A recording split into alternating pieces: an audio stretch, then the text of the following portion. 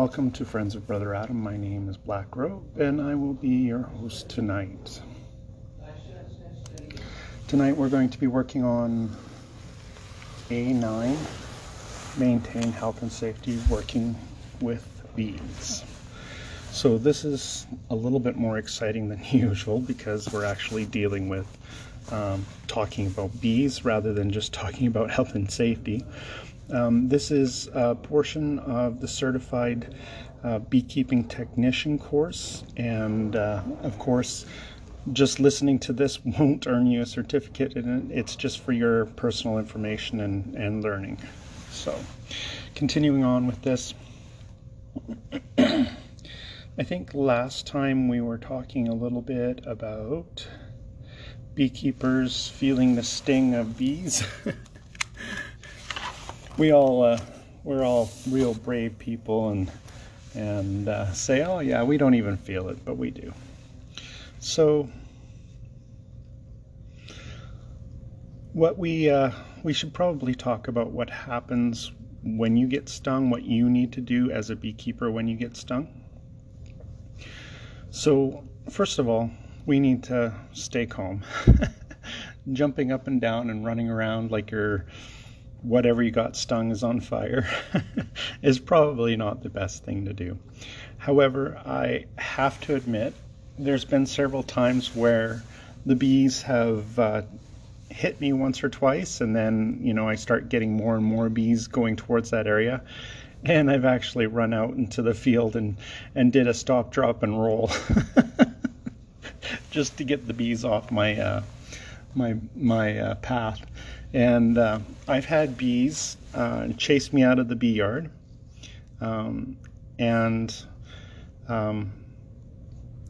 bouncing against my hat and chasing me out of the bee yard. And I've had my brother, who was helping me do beekeeping, he actually ran to the vehicle, jumped in the vehicle, and for the next 10 minutes, the bee sat on the outside of his window, smacking into the window, trying to get at him. So yeah, they will target you once they know that you're a threat, and they will follow you. Excuse me. But just know that it's not something personal with them. It's all about business with them. See what I did there? Anyways, I think my own jokes are funny. That's terrible.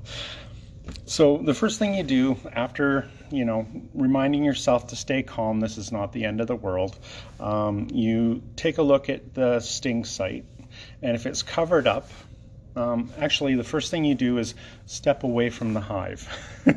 If you're not holding something and you're not elbows deep in this hive, then just kind of set things down, step away from your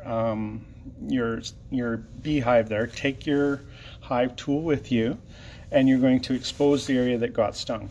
Sometimes they sting in between your glove and your jacket, or somewhere where your clothing is, so you'll have to roll it back and reveal it. And you don't want to do that right on top of the hive, because they'll smell the pheromone of where the sting is and they'll come after that.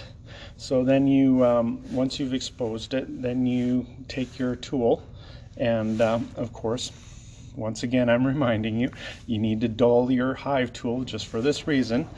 You're going to use the flat part of your hive tool and just kind of scrape off the stinger. And the way that you're going to scrape off the stinger is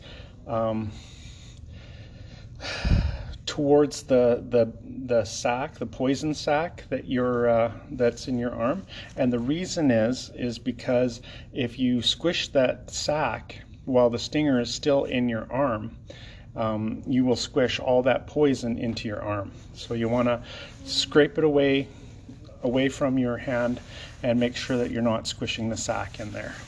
And then the good thing is to take a look at it and make sure that there are no black stinger parts still left in there, because occasionally that is what causes a slight infection in your hand. Leaving the stinger in there, of course, is a foreign body, and your body will cause a blister to happen where the stinger is pushed up by dead white blood cells, and eventually pops and comes out of your skin. So just make sure that the black stinger portion of it is out. You'll notice that there is a red dot around it already, and just kind of monitor yourself a little bit.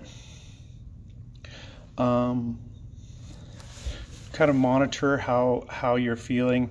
You know, take a check of your breathing, make sure that your breathing is a little bit slower and everything. Make sure that you're not having a tightening throat feeling.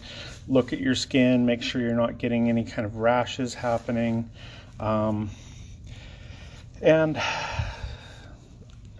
It would be a good idea at that time, if you've never been stung before, to go get yourself from your beekeeping bag or your vehicle or whatever, go grab a little pill of Benadryl and pop it in your mouth. And you can use Benadryl, you can use Claritin, and some of the second and third generation antihistamine.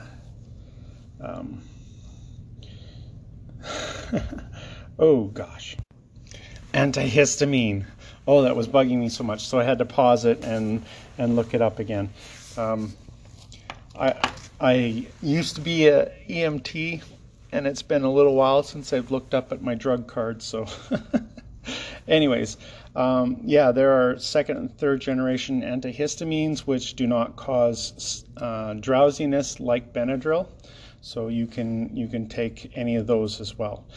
Make sure you read the box and make sure you take only the amount that you should. And usually with bee stings, we go conservative first, and then if you end up having issues, then you would give yourself the rest of the dose. So, and that's because most times you really don't need it, but just in case you start reacting, it's always good to have something on board. Panic and anxiety multiplies the pain and can result in a serious secondary accident.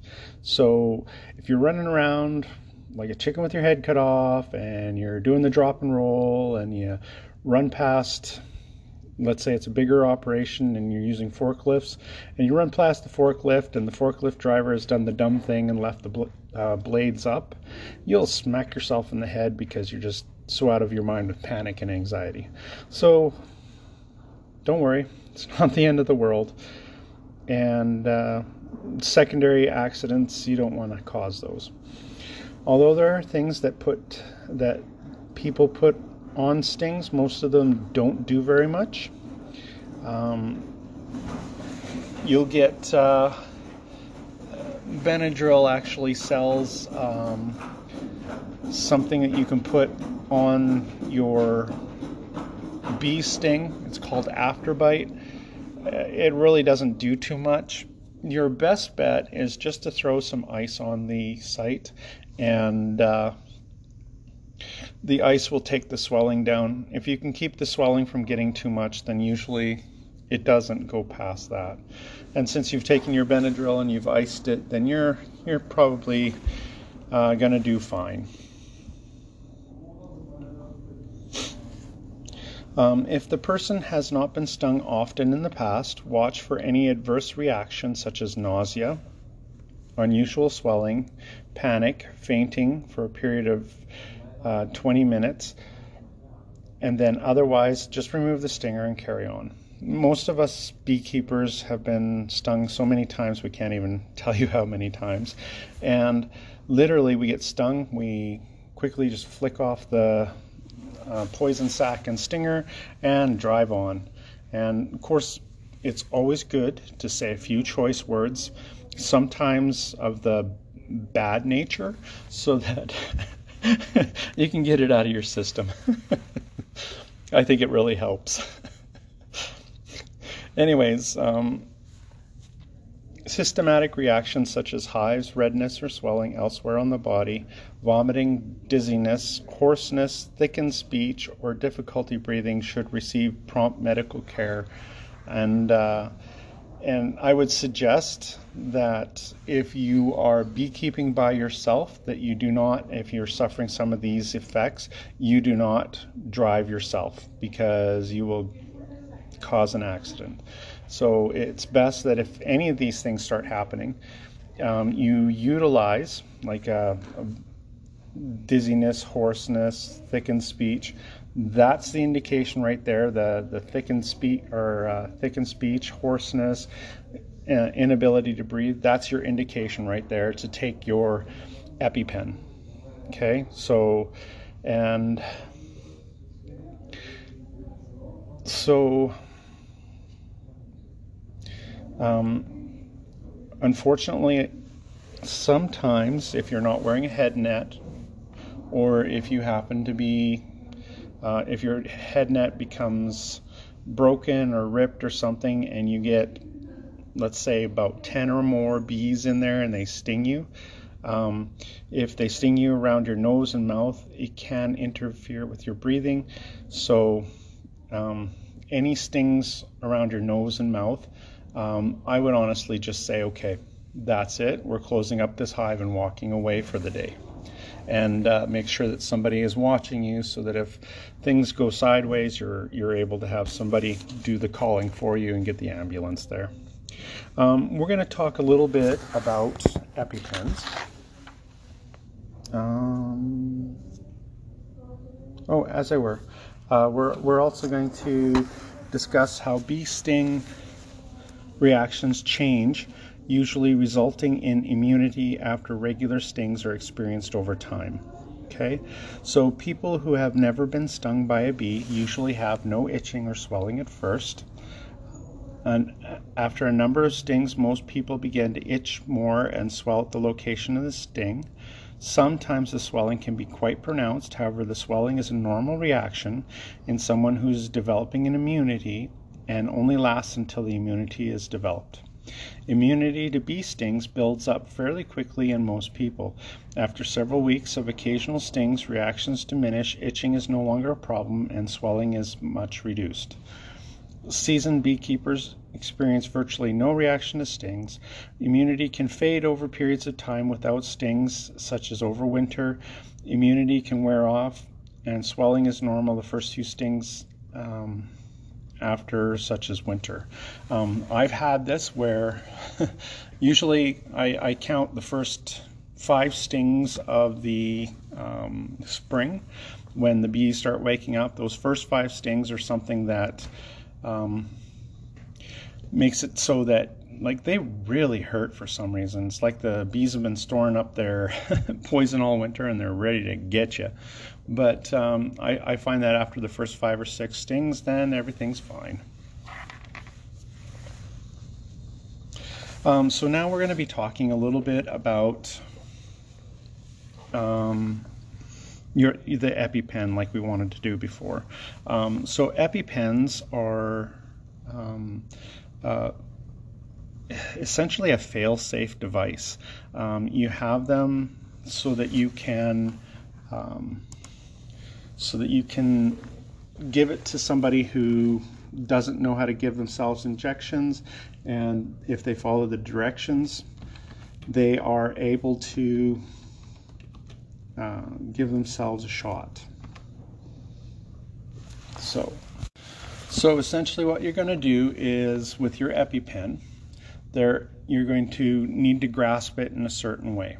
Okay, so you grasp it with the orange tip pointing downward, because the way that you're going to give your shot is with a closed fist, and it's going to be brought against your leg. So the orange tip is going to be on the other side of where your thumb is, so pointed down, and you're going to be removing the top, which is a blue safety cap, by pulling straight up. You're not twisting or bending it or anything, you just pull it straight up.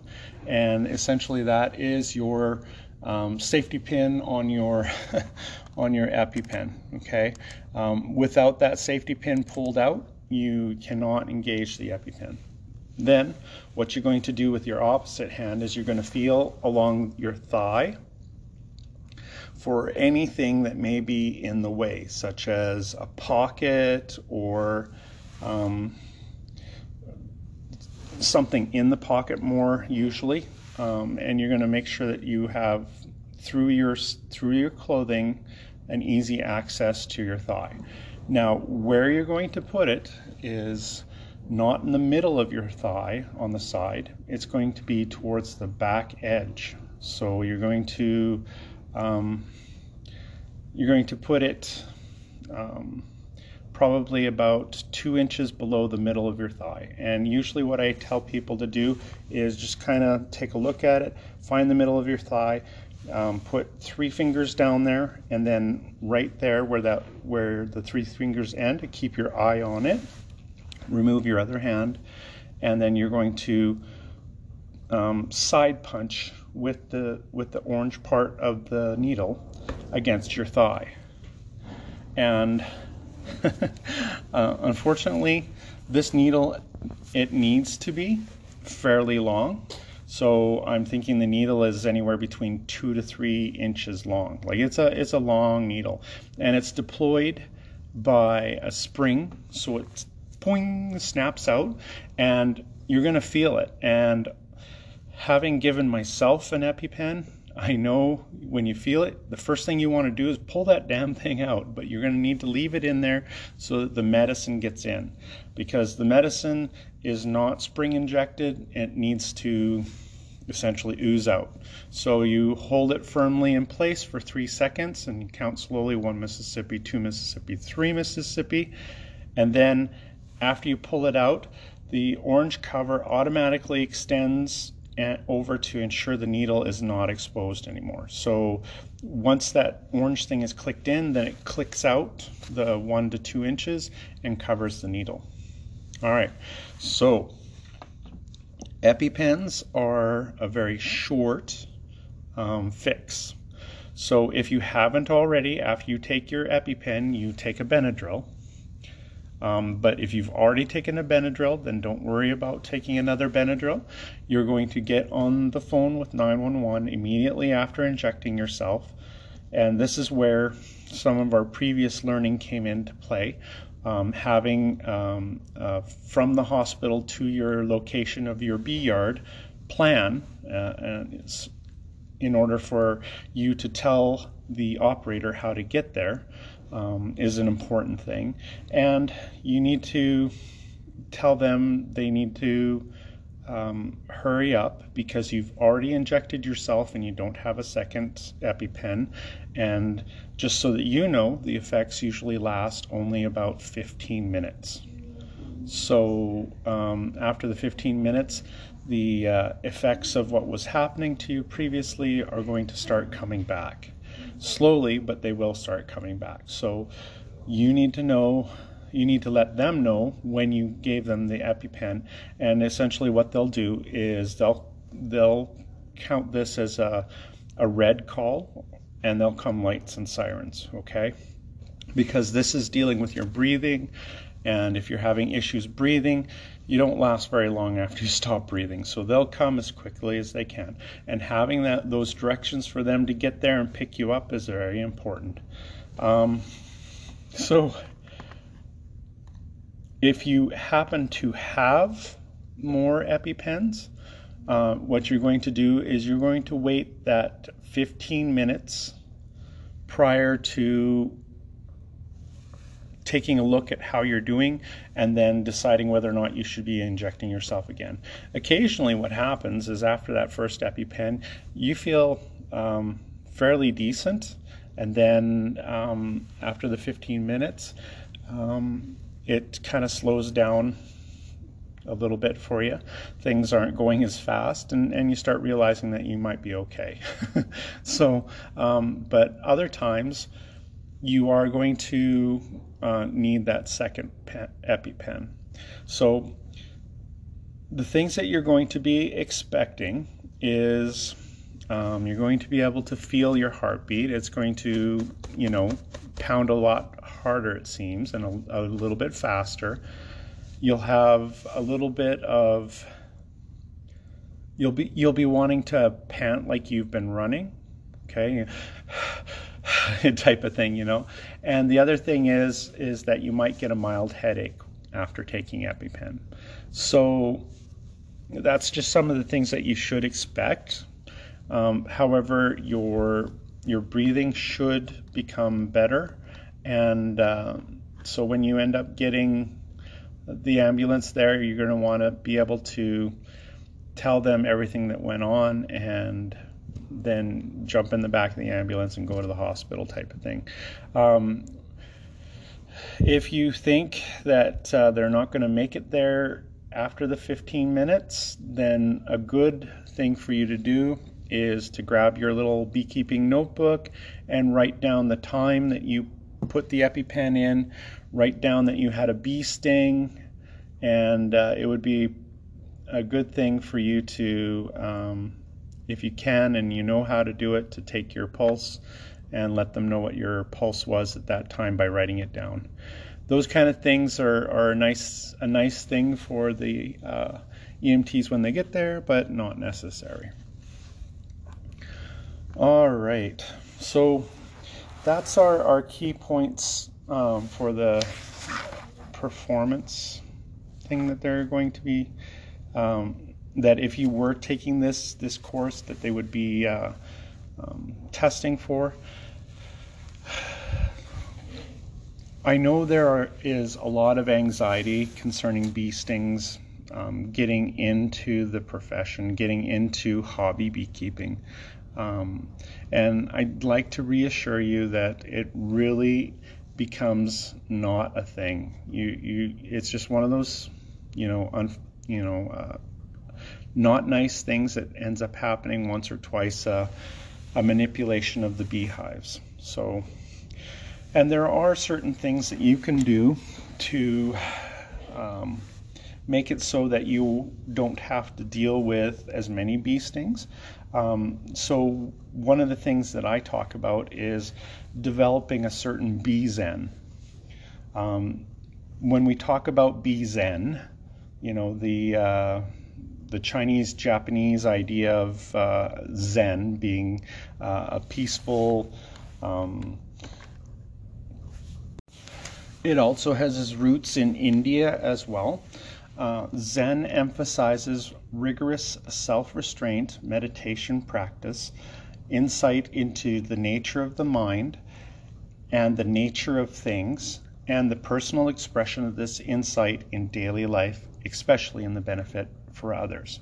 Now, as beekeepers, we are working on the benefit of the bees, but we are also doing some inner self-reflection as well. We're being present in the moment, because if you start anticipating that you're going to get stung, then you're not in the moment, you're in the future. So we do work on our own breathing. It does remind me a lot of meditation. So when you are working with bees, you will be moving slower than you would usually move during work. In my experience, when I was, for example, in the military, it was all go, go, go, go, and then hurry up and wait. And so when you had work to do, you put your back into it and you really did it as fast as you could get it done, and hopefully it would please your superiors, and you'd be able to have time to do other things.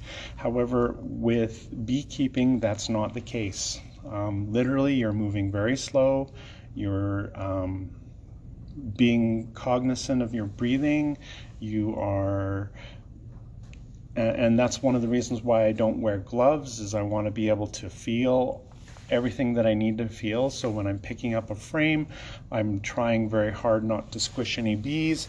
And usually if there are bees in the way, if you either blow on them or just tap their backs, they'll move out of the way, because they know if somebody's tapping them on the back, then they're not wanted there. So occasionally, they'll turn their backsides up to you and the stinger's there. So if you're cognizant about where your fingers are and what's happening, you can just kind of avoid that. They'll put their back ends down and start walking, and you go, and when you pick frames up, you want to check both sides of the frames and just kind of very slowly wiggle it a little bit and pull it up. And if you wiggle it and there are bees in the way, they'll feel the tap tap on their back and they'll kind of move out of the way. So you're going slow, you're being mindful, and you are concentrating on the current time that you're doing it, and you're concentrating on your goals of what you want done, and then being very careful not to squish any bees, because you squish a bee, they put off a pheromone that alerts others that you are in the hive and things are bad. Then things can go bad for you. So by developing this, and I don't know whether or not it is a pheromone that is released when you relax, or if it is your electricity within your body that decreases and allows you not to be noticed by the bees, or what it is. And if you want to go metaphysical, whether or not it's your spiritual presentation, or what it is, I'm not exactly sure. I just know that when I drop into this bee zen, then I have the ability to concentrate more, and time just literally almost stands still. And I usually find that after I'm done my beekeeping, I look at my watch and the amount of time that has passed is just enormous, but I don't really feel the time going by. And my bees, they react to me a whole lot different when I'm in that zone, when I'm in that way of meditation. So it's a good thing to start trying to develop as you're working with bees, and it will stop you from being stung as much. I can promise you that. So with that, we're getting pretty close to the 30-minute limit here. I would really like to tell you about how much my life has been improved by becoming a beekeeper, by being able to get this bee zen. It has been one of those most amazing experiences. Well, thank you very much, and we'll see you on another podcast.